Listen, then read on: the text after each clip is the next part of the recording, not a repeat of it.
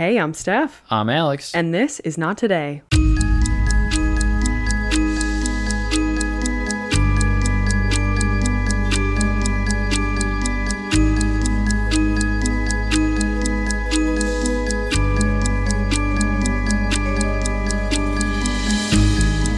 And we're live. Hello. How are you? So good. How are you? I'm so good. So good. Oh, jeez. Jokes. We're just such a hoot, Yes. aren't we? Yeah. You know what is a hoot, though? What? Bonus content. Oh, you're so right. King. Queen. Oh, we reversed. We reversed. That's okay. Gender's a construct. So- What do we got for bonus? So true. So next week, our bonus episode will be coming out over on Patreon, and our patrons voted for the story of Stephanie Fernandez. Stephanie was convicted of manslaughter in 2014 for the stabbing death of her fiancé, Andrew Wagner. Prosecutors alleged Fernandez was the prime aggressor in their tumultuous relationship that culminated in murder, but Stephanie argued that she was a battered woman who acted in self-defense. This case is far from black and white. So it's a little dicey over there. It's a gray area. Yeah, this one's a little bit gray, but It's not a happy one. yeah, no, Or definitely not. Inspiring. Maybe not. But our patrons did vote on this one. They did have 3 options, which is what we always have over on Patreon. So if you want to vote on some bonus content that you get to hear every single month, head over to Patreon. And there's also a Discord that you get to join. So head over there. But anyway, we also have an episode for you today. We also have content. Yeah, we also have regular content. And today, we're going to be talking about Victoria Cilliers. Shall we just jump in? Let's talk about Victoria. Victoria Cilliers was born in Edinburgh in 1975. Her childhood was reassuringly normal, as she put it. She adored her parents and her little brother. Growing up, she loved horses and filled her weekends with horseback riding. Everything for Victoria was going well until 14 years old when her mother was diagnosed with cancer and suddenly passed away. This was, of course, extremely difficult for Victoria and her family. Around that time, her escape became drumming for both the pipe band and playing along to heavy metal bands. One day on her way to drum practice, she noticed a poster hanging on the school wall that said, "Partake in a charity parachute jump." Parachuting sounded like exactly the kind of escape she was looking for, and even better than that, she could raise money for bowel cancer research in memory of her mother while she did it. It was a win-win.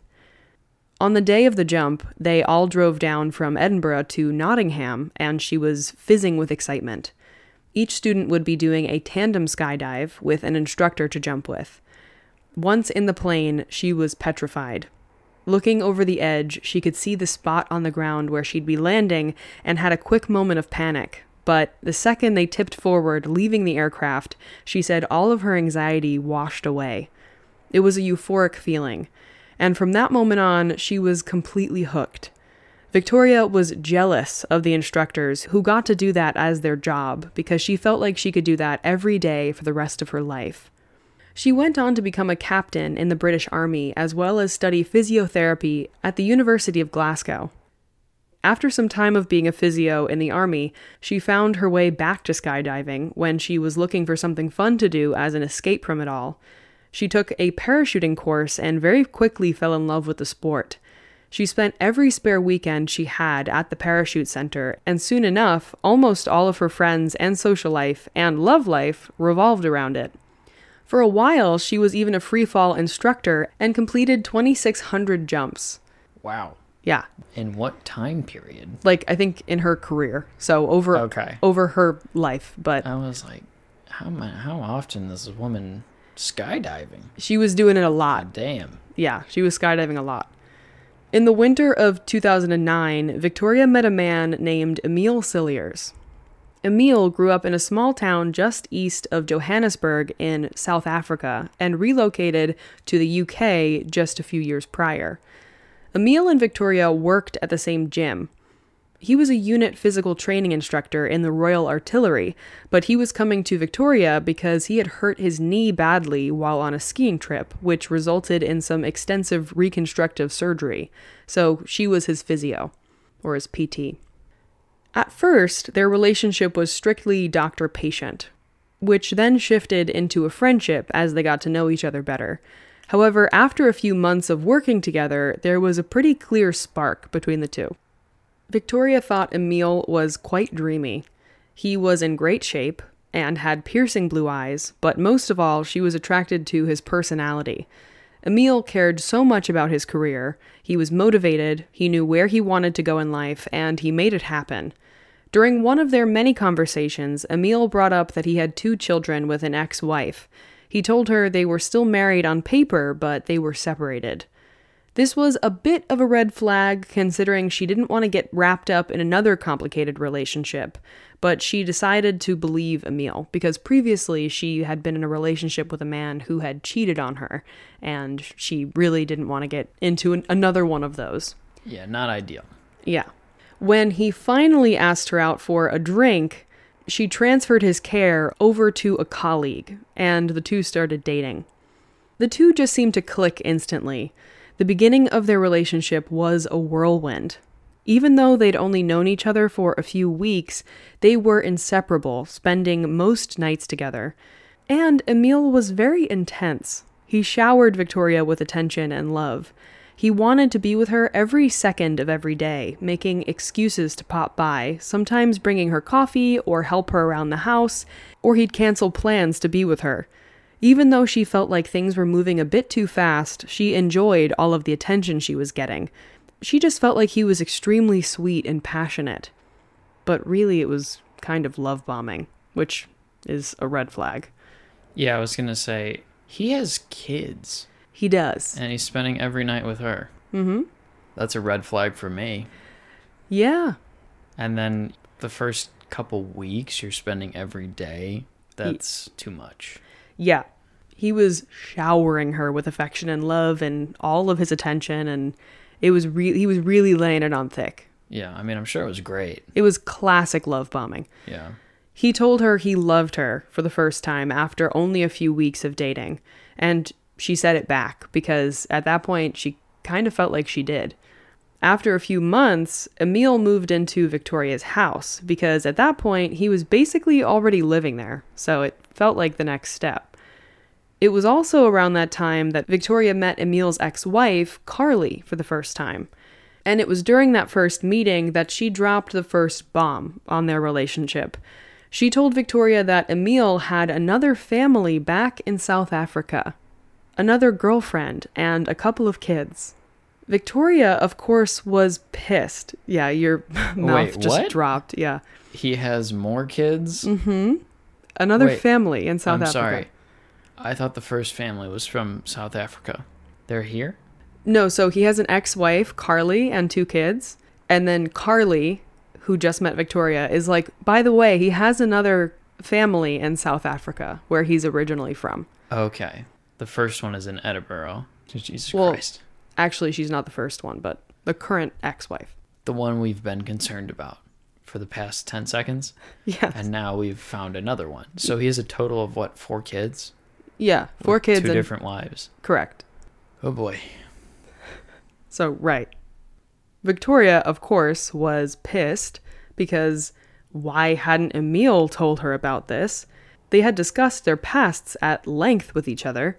And when she confronted him about this, he told her that he wanted to tell her, but he was afraid to lose her.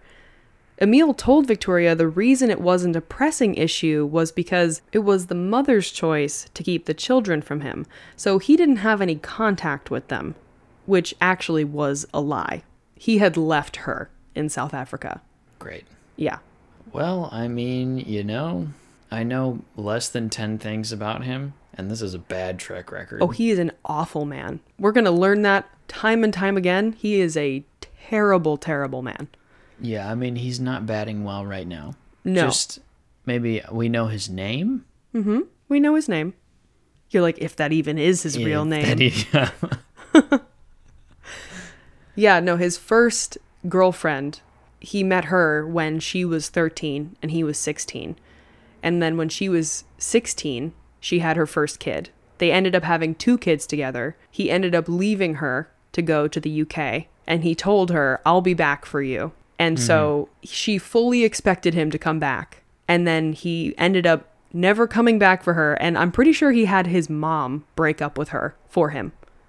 Wow. Yeah. So you couldn't even call her? Yeah. So the whole like, oh, it was her choice to have the kids, to have me not see the kids ever again. That was bullshit.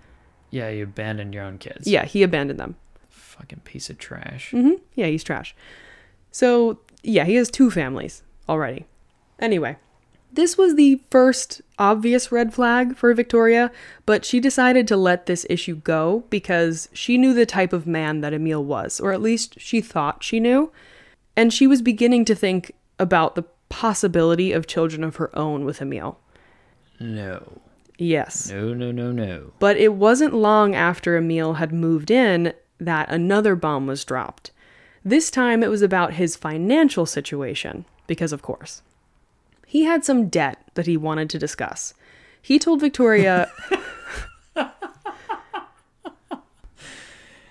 Honey, I have some debt I want to discuss. Translation, I need you to pay for my shit. Yes.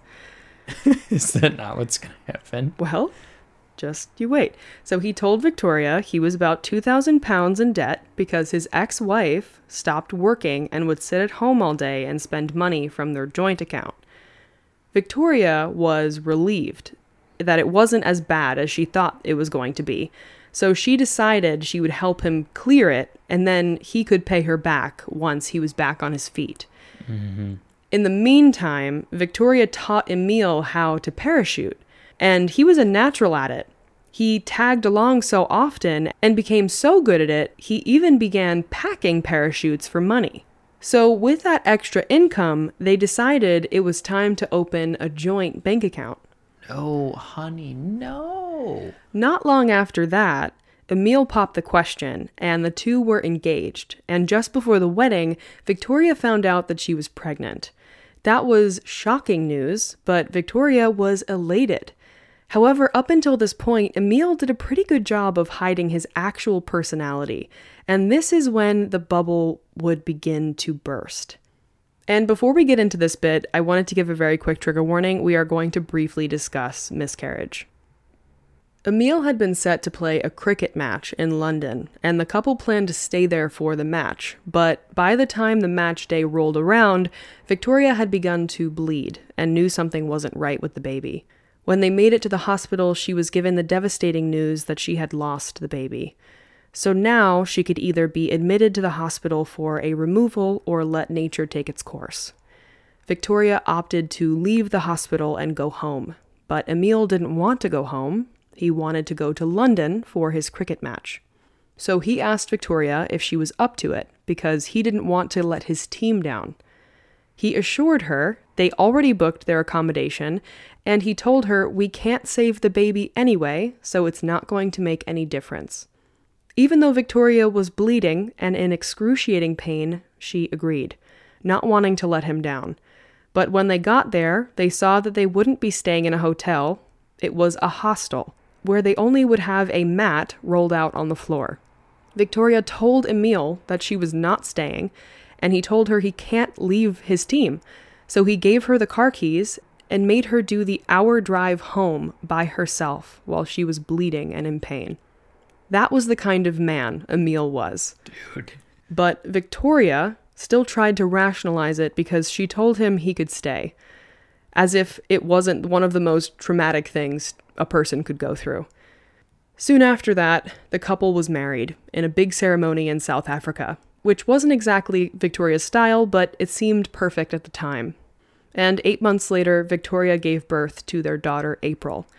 Not long after April's birth, Victoria started noticing small amounts of money being withdrawn from their account. At first, she thought it was just for the costs of a newborn, but as time went on, the expenses got harder and harder to rationalize. There were receipts for clothes she'd never even bought or seen.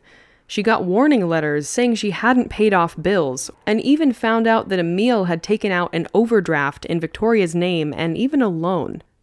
She suspected he was spending money on his many hobbies, like photography, climbing, and cricket. But when she'd confront him, he would explode at her, saying she didn't trust him or saying that his work hadn't paid him, and he'd sulk for days, which made her feel terrible and not want to approach him at all. She convinced herself that all couples had money troubles and she'd push them to the side, especially since they had a new baby to focus on. In 2013, Emile suggested they move to a new house, that way they could have a new baby. They couldn't afford it, but Victoria's grandmother had recently passed and left her and her brother some money, so that, as well as some money she borrowed from her brother, allowed them to move. But when the news that Victoria was pregnant with their second came up, Emile said he was happy, but seemed far less interested. He was becoming more and more distant as time went on. It was around that time that Victoria got a call from the mother of their 16-year-old babysitter who told her that Emile had been sending her daughter inappropriate text messages. She had screenshots to prove it. Emile had been asking the young girl things like, "Do you have a boyfriend?" and telling her things like, "You look really nice this evening," which is absolutely disgusting. And when Victoria found this out, she felt like she was going to vomit, rightfully so. And when she confronted her husband, he insisted that it wasn't true and told her that someone must have hacked his... Yeah. He insisted that it wasn't true and told her that someone must have hacked his phone and blamed her for not believing him and thinking so poorly of him, and he stormed out of the house. So this is what he would do every single time. Anytime she would confront him with a very real issue, he would completely explode, which would completely deter her from ever wanting to bring anything up.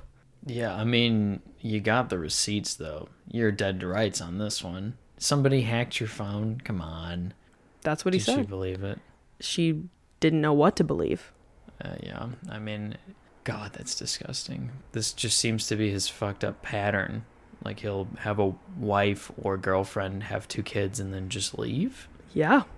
That is exactly what his pattern is. A few days later, some messages from Emile's email popped up on the family's computer, and Victoria glanced at it as it popped up and saw that it was from a sex club. Emile explained this one away by saying that he and his ex-wife used to go there, so that's why they were emailing him.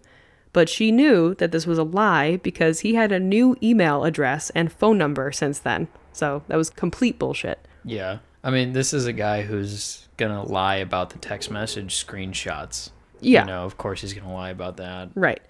A week later, more messages appeared on the computer from an unknown woman that said, quote, "I had a great time tonight," followed by other very incriminating conversations. She found receipts for meals that she didn't go on in Emile's jeans, and he was very clearly cheating on her. And their money problems had only gotten worse, and by that I mean Emile was basically stealing from Victoria, like a lot of money. But each time Victoria confronted Emile, he would gaslight her and say, "Just because your ex-husband cheated on you doesn't mean you can be paranoid with me," which made her feel crazy. And to top it all off, she was very pregnant and had a toddler, but she was doing most of the childcare on her own. All of the doctor's appointments, working full-time, and juggling childcare. She knew her marriage couldn't continue like this, but she was scared to fully support a baby and a toddler on her own. Even though she wasn't getting much support from Emile, she was still getting something. And if she ended it, then that would go away. And it would make her life even just a little bit harder. Emile was finding any excuse he could not to be at home. He started taking a lot of work trips. And while on a trip where he was supposed to be with the British skydiving nationals, she saw a photo of him on Facebook cozying up to a bunch of women, while she sat at home with a toddler and very pregnant. And that was just one of many of these work trips. Their relationship came to its breaking point when one evening, while the two of them sat in the living room together, Emile sent Victoria an email that said, "Talking to you over email is a lot easier because you get too emotional when I talk to you face to face. I'm not sure how I feel about the marriage." She wanted to scream so many terrible things, considering she was heavily pregnant, and he is a sad excuse of a human, but instead, she emailed him back, saying, "You really do pick your timing." He emailed her again, "I'm not sure if I want to be married to you anymore." I need some time out to think. I'll still be there for you and the baby, though. And also, they're sitting next to each other, by the way. Or like in the same room. They're in the same room? They're in the living room together. He's Wow. just emailing her because he doesn't want to talk. So after they have a brief conversation with their mouths, he told her he'd be staying at the army base that night. What a coward. Honestly. Yeah, he sucks. A few months later, Victoria gave birth to her son, Ben. For the first couple of days, life at home with the children felt perfect.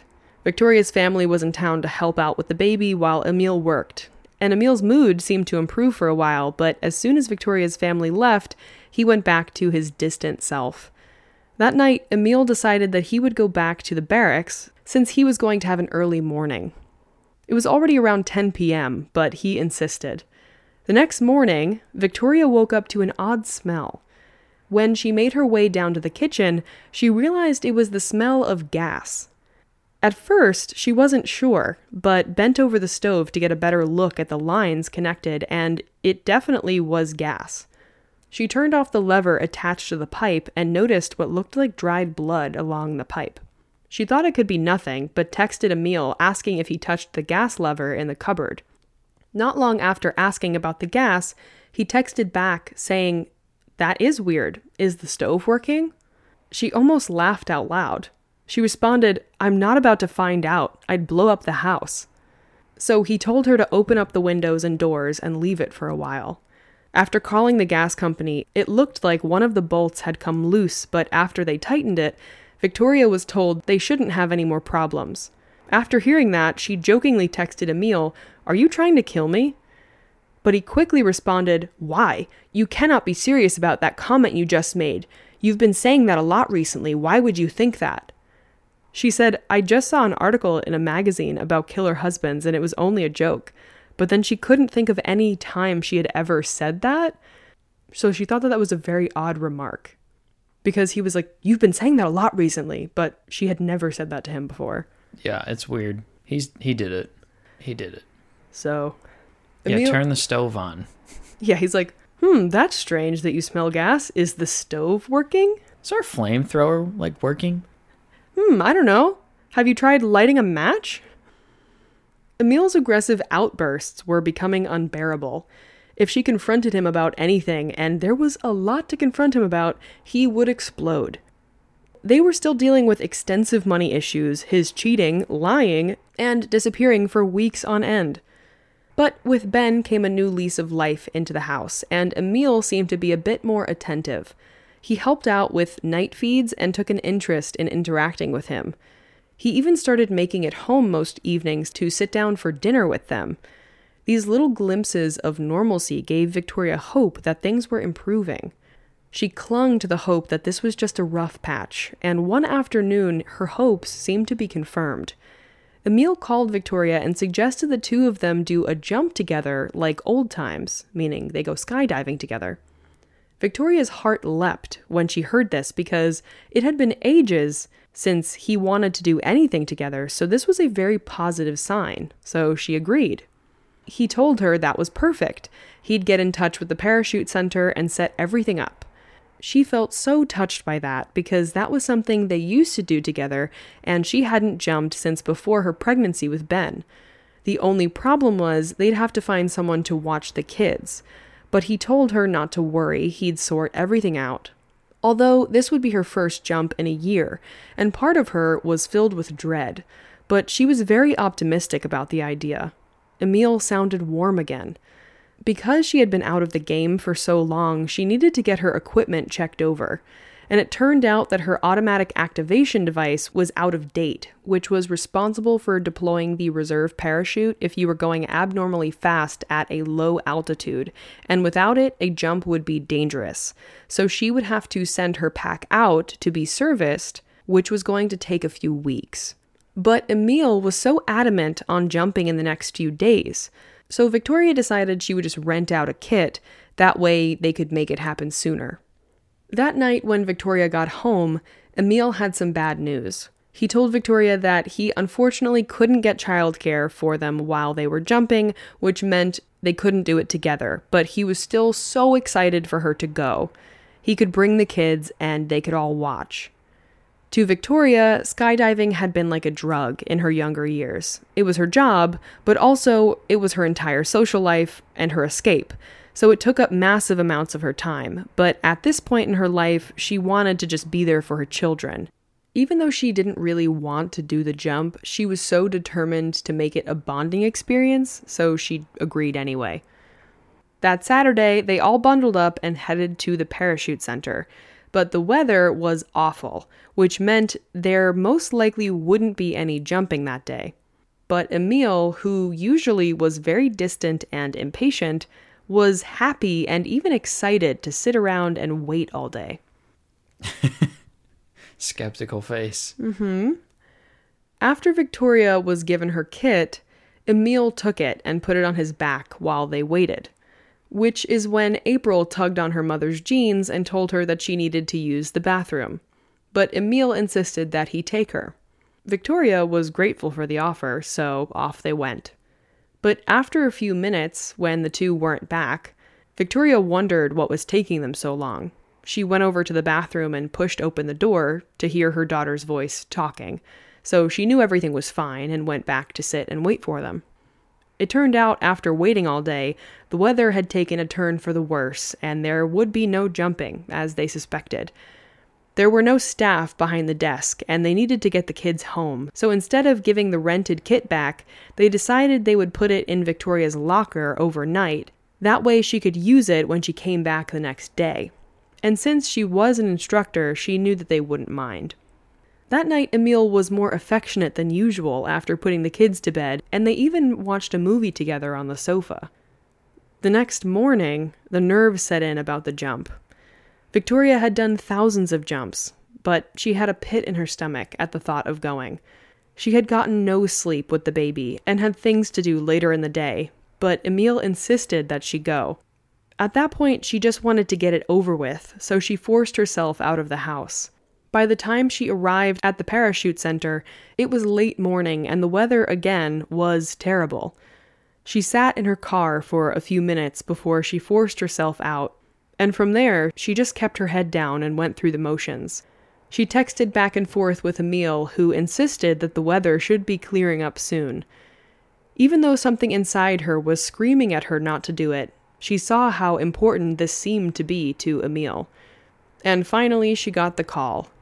They'd be doing a low-level lift, or a hop and pop. A low-level jump meant the plane would only be flying up to the cloud base, reaching 5,000 feet at most, which made her feel a lot better. That was easy. When she got on the plane, everything felt wrong again. She felt tears well up in her eyes and like she was going to throw up as they took off. Finally, it was her turn. She held her breath and leapt into the sky. For the first time all day, she felt calm. She knew what she was doing and navigated the sky with careful control. She reached for the toggle at the base of the rig strapped to her back and pulled it outwards to deploy her parachute. But instead of it slowing her down, she felt an uneven jolt. She thought that was weird and looked up to see that the lines attached were badly twisted. She was in shock for a second, but snapped herself out of it quickly. This is what training was for. She kicked through the air to unravel the twists, but when that didn't work, she decided she needed to cut it away. That way she could use her reserve. She held her breath, preparing herself for what would be an aggressive jolt from the fast-acting backup. The reserve was designed to open instantly in a snap motion that would make you jerk upwards. But after deploying the reserve, she felt nothing. She opened her eyes and saw the reserve canopy had only partially inflated, with one side flapping uselessly in the wind, and now she was spinning out of control. The violent spinning knocked her sideways until she was almost upside down. She continued spinning and trying to untangle the twisted mess of ropes attached to her as the panic set in that her children needed her. She had no idea how close to the ground she was. She just needed to fix it. Out of nowhere, there was a loud metallic bang, and then everything went black. But Victoria Cilliers survived. She briefly woke up on the ground while one of her friends from the parachute center knelt over her, who happened to be a trained doctor. She could hear the blaring noise of an ambulance grow louder in the distance. She somehow didn't feel any pain in that moment, and she knew that she could wiggle her fingers and toes. But then everything went black once again. The next thing she knew, she woke up in the hospital. She had a broken pelvis, a damaged bladder, most of the ribs on her right side were smashed, and a collapsed lung. But she was alive. That's incredible. I mean, she was at terminal velocity when she hit, just about. Just about. That's insane. Yeah. And she woke up and could wiggle her fingers and toes. Pretty much, She's not paralyzed. That's even more incredible to me. Isn't that insane? So there were a few reasons that she managed to survive that fall. She had slowed herself down while she was tugging on her lines to open her chute as best as she could. She slowed herself down to about 60 miles per hour. She was also a very small person, and she landed into a freshly plowed, muddy field that slightly cushioned her landing. So those 3 reasons are why she survived. How fast is 60 miles per hour, compared to just free fall? I don't know. I don't know either. I guess it's just is it half or is it 80%? I think it would probably depend on maybe how much a person weighs, right? Maybe. What would this be? I don't think... Physics? I did not do physics. No. I simply did not take physics. Okay, so time for a little physics lesson. Oh, wow. Okay, so the weight doesn't matter. Okay. So if you took a bowling ball that's 9 pounds and 18 and you dropped it from wherever, they would land at the same time. Okay. But what matters is the surface area that the wind blows against. You know how you ever seen people when they're skydiving, they kind of flatten out, they put their arms out? Yeah. That's because they're slowing down, and if they dive, they go faster. Yeah. Right. So I guess if you're taller, you might fall a little slower. Oh. I don't know. But it does say that terminal velocity is about 200 kilometers an hour, which is about 120 miles per hour. So she was going half as fast. Oh, okay. As she probably should have been if she didn't have a parachute. Great. And I also think that she jumped at 3,000 feet. I don't think that really matters because by the time, I don't think it takes very long to hit that quick. Oh. I actually wonder what the answer to that question is. Okay, it actually does take a little while. It takes about 12 seconds, and you would fall about 1,500 feet in that time. So maybe it did. But I think at 3,000 she would have hit it eventually. Hit what? Terminal velocity. Yeah. Crazy. Yeah, I wonder how long she was actually falling for. Less than 30. Right, but she had enough time to do all of that stuff and to think about oh my God, my children need me. You know? Yeah. Nuts. But isn't that just so crazy that for those 3 reasons, her being a small person and the fact that she fell in a plowed, muddy field contributed to her survival? Just lucky enough. Yeah, she was incredibly lucky. And when she woke up in the hospital, she was greeted by the insanely indifferent Emil. He did not care at all. And he actually made her feel like he was inconvenienced that he had to be there. And she even apologized to him because he made her feel that bad. Wow. This is a new level. Yeah, he barely even looked up at her from his phone. Throughout her time in the hospital, Emil rarely even showed up, actually. The doctors told Victoria she'd be there for 3 months, but Victoria, who was incredibly determined to get back home to her children, managed to get herself back up and moving in only 2 to 3 weeks. Whoa. Isn't that insane? She was a physio herself, so she physical therapied herself up. That's boss. Yeah, she's actually, no, I'm gonna get up right now. They're you need a physio. And she's no. Right. No, I don't. That's incredible. So that was 3 months to 3 weeks?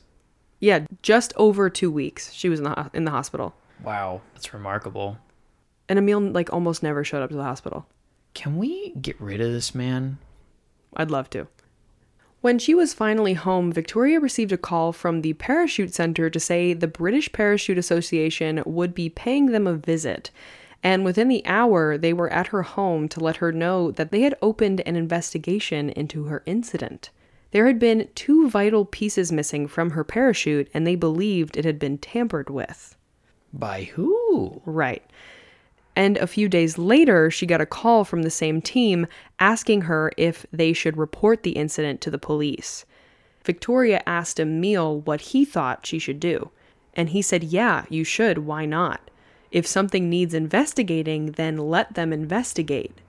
So she agreed and told them to pass it along to the police.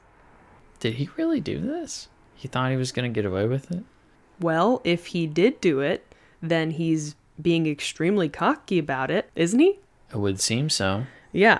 It's extremely rare for both parachutes to malfunction on the skydive. Victoria knew the reserve chute may need to be used 1 in every 750 jumps, but the likelihood that the reserve malfunctions is like 1 in a million.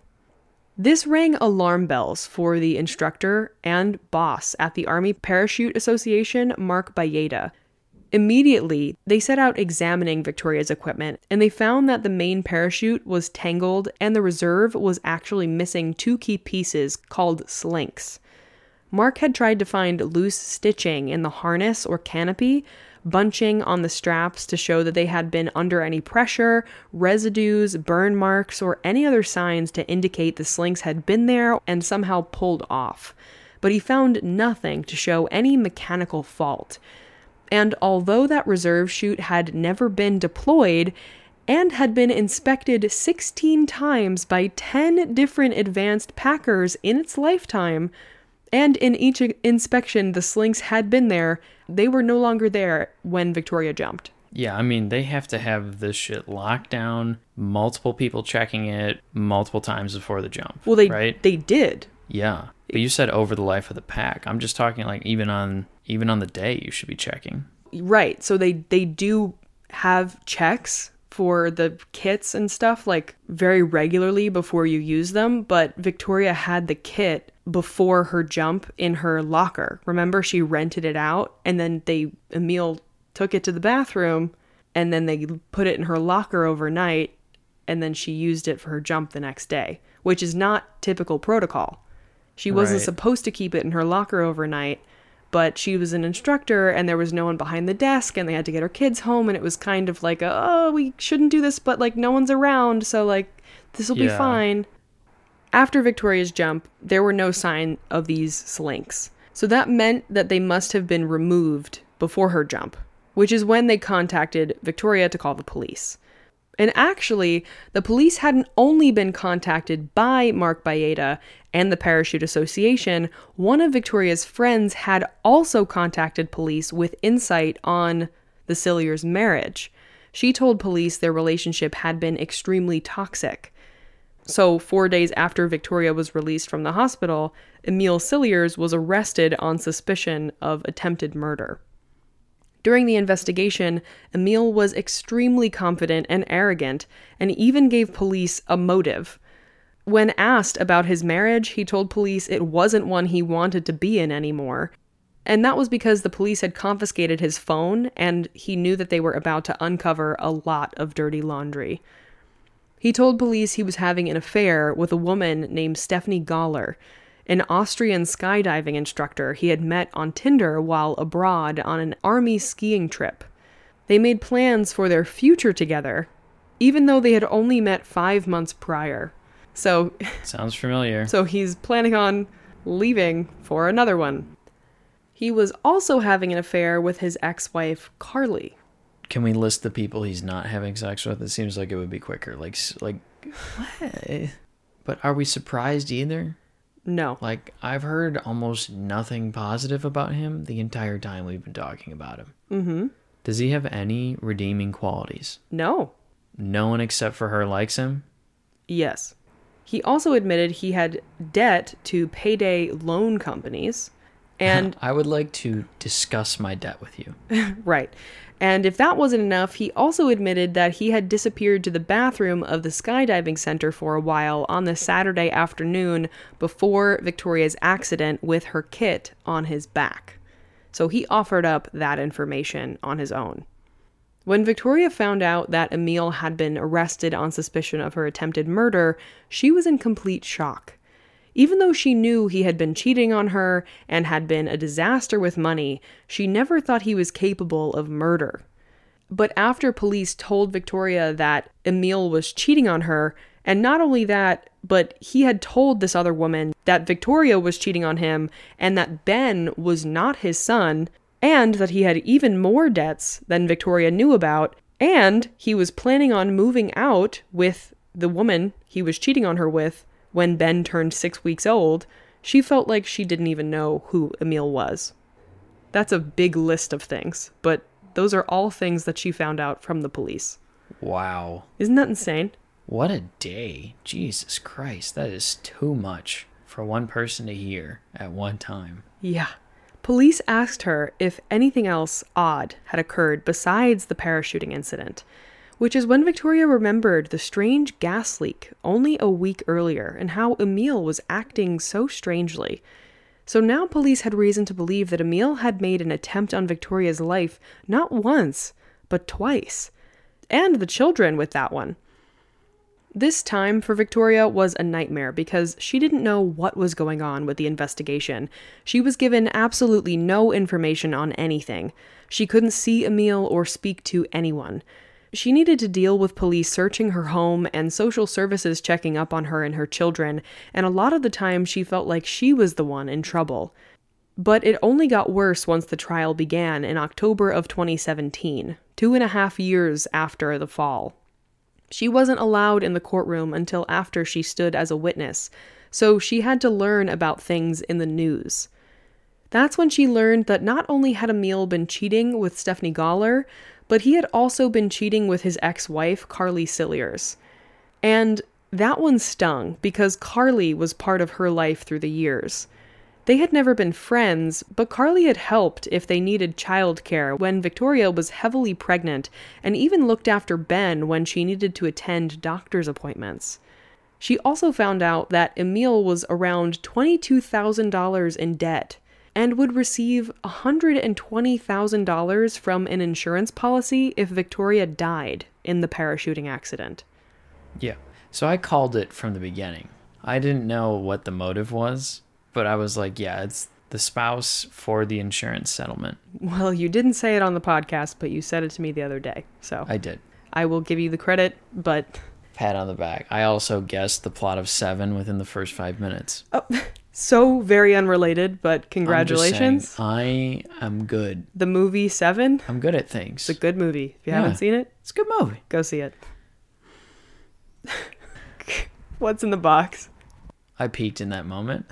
Okay. Congratulations. It was a peak of my life. Okay, good. Yeah. Good job. All right, back to Victoria.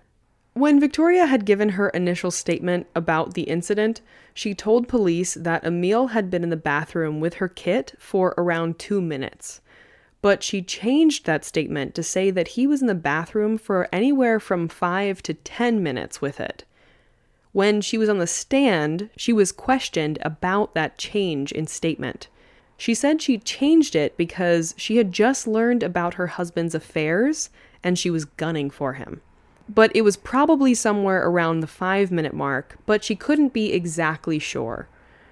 Investigators conducted a timed test to see if it were possible to remove a bulky parachute, tangle the cords, and repack it, and remove 2 slinks from the reserve, dispose of them, and then repack the kit in the stall, and they determined that it would take just over the 5-minute mark to do that. So it was possible. Yeah, and he's an instructor, so if anyone can do it, it's him, and he probably could do it quicker than them. Yeah, he was paid to pack parachutes, so he was very good at it. So that was good, but she basically told the jury that she lied in her initial statement, which didn't look great for her. Even through all of this, Victoria didn't want to believe that Emil was to blame. She was still wrapped up in all the lies. Victoria's testimony didn't exactly help the defense or the prosecution. She didn't know what to believe and was having a very hard time painting Emil in a negative light. But I guess that's what the lawyers are for. They kind of force it out of you, right? That's what they should be doing. Yeah. All of the evidence against Emil was circumstantial. There was no physical evidence tying him to the parachute kit or to the loosened gas pipe. In regards to the gas leak, the prosecution had found a set of pliers which they claimed were used to loosen the nut which caused the gas leak. Emil Cilliers said he used the pliers to tighten it, but had been unable to do so because it was too tight. Although the markings on the pliers suggested they had been used in a loosening and not tightening motion, according to forensic scientist Mark Kearsley. And they found the dried blood that was on the pipe. So there was that. When Emil testified, he told Winchester Crown Court that a random killer may have sabotaged his wife's parachute kit. He also suggested the jury needed to consider whether she had tampered with her own parachute because she wanted to take her own life. Amongst Victoria's testimony, she admitted while pregnant with her son, and when she was suspicious of Emil's infidelities and concerned about his spending habits, she had threatened to take her own life if he didn't shape up and start being a good husband to her. However, she has always firmly denied tampering with her own parachute, and when asked on the stand how she was feeling on the day of the jump, she said she was emotional and upset, but definitely not suicidal. The defense argued that Victoria was worth more to Emil alive than dead, which Victoria agreed with. Victoria had changed her will to ensure that her children would get everything should anything happen to her, since she didn't trust her husband financially. But Emil had increased Victoria's life insurance policy to £120,000, which would clear his debt and then some. So He has a clear financial motive, no? exactly. Yeah. Jurors were also presented with all the texts Emil sent his girlfriend, Stephanie, and ex-wife, Carly, some of which were sent as he sat next to Victoria in the hospital after the jump or while she was actively in labor. And these were vulgar text messages. Oh, so he's sexting while his wife is pregnant and in the hospital. Yes. The jury deliberated for 8 days, and 2 members had to be sent home for stress-related illnesses. After that, it was declared a mistrial, and the retrial was set for spring of 2018. This time, the jury was taken to a parachuting center and was given a full lecture on how the chute worked and the unbelievable odds of a double chute failure. The British Parachuting Association conducted inquiry into the incident, which revealed that over the 2 million parachute jumps that took place in the UK between 2005 and 2015, there were 0 incidents of a double chute failure. Odd. On top of that, the company that made Victoria's reserve chute had never had an incident involving a faulty chute in its entire operating history. Pretty compelling stuff. And more attention was put on Emil's text conversations with Stephanie Galler. In these texts, he promised to be more free in April.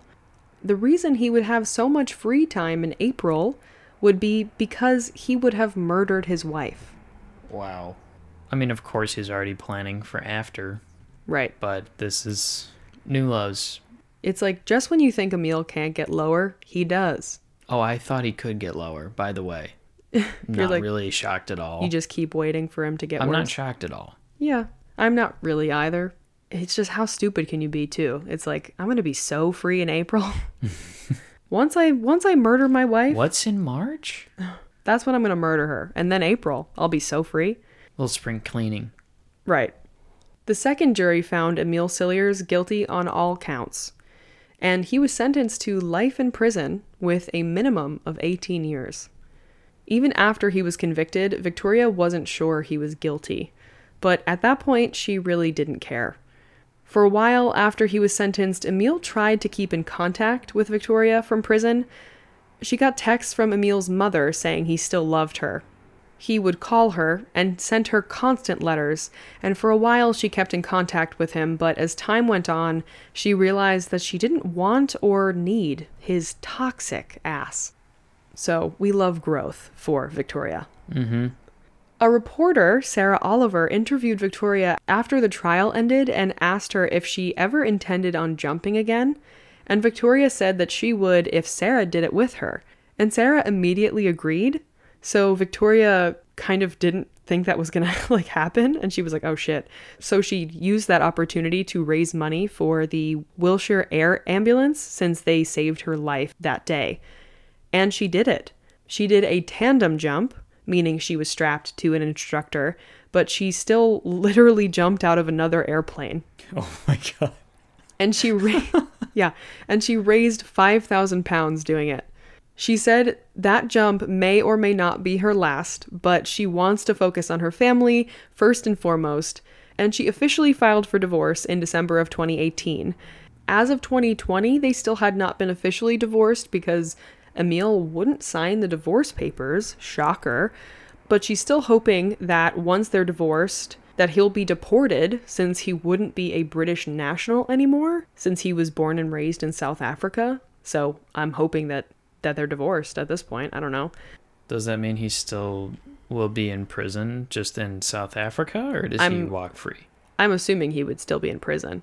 I mean, he's got life in prison, so I feel like that would carry over. No? You would hope.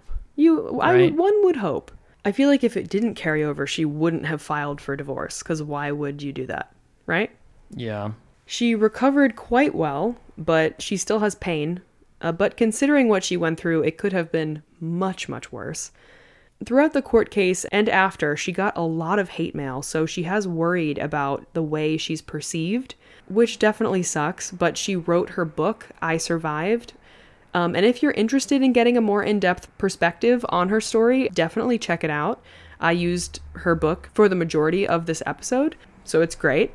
But apparently she has a new man in her life who is amazing, and her children love and respect him, and they were friends first, which is always cute. We love a friends to lovers storyline. We're partial to that. Right, exactly. We love that. So anyway, we wish her nothing but the best. And that is the story of Victoria Cilliers and her unbelievable survival of jumping out of an airplane and surviving that, and also a gas leak. Jesus. Yeah. And, just a very toxic person. Yeah. And also just a very toxic, awful relationship. Wow. Yeah. I mean, I know that we're hearing all of the highlights kind of all in one, but the totality of it all is shocking. Just the amount of cheating and lying that he did, even leading up to the gas leak, was astounding. And that's not even all of it. Or that's like most of it, but there was more of it. Yeah, the indifference, the blowing up anytime she tried to communicate something to you. Insane. So I don't know. I can't imagine that she ever felt peace, which really sucks. No. Yeah. And I hope that she does find peace and love in this new relationship. And absolutely. Will be left alone to make a shit ton of money off her book and raise her kids. Absolutely. Let's manifest that. Let's manifest. I don't know what would be like the worst kind of narcissist. What, like level 1? Level 10? Level 10. What would be like the worst kind? Because that's Emil. Emil's like level 10 narcissist. Yeah. Could not be bothered. Now he has 6 kids. Yeah. I bet he doesn't talk to any of them. That's what it sounded like. I mean, I don't really know that for a fact, but just based off everything, it seems like there was never a care for anyone else ever. Yeah, it's pretty much just only about whatever he wanted to do. Yeah. Yeah, just terrible. As terrible as it was from what I explained, there's so much more in her book. Like, truly. Like, that's... I gave you, like, the highlights, for sure, but there's more. Like, it's awful. He was a terrible man. Also, I think he just thought that he was smarter than everyone else. Because anytime she confronted him with anything, I mean, this was just like a tactic, but he would just explode at her and assume that she would never, like... look deeper? Yeah, that. But also, with the gas leak, he was like, oh, turn the stove on.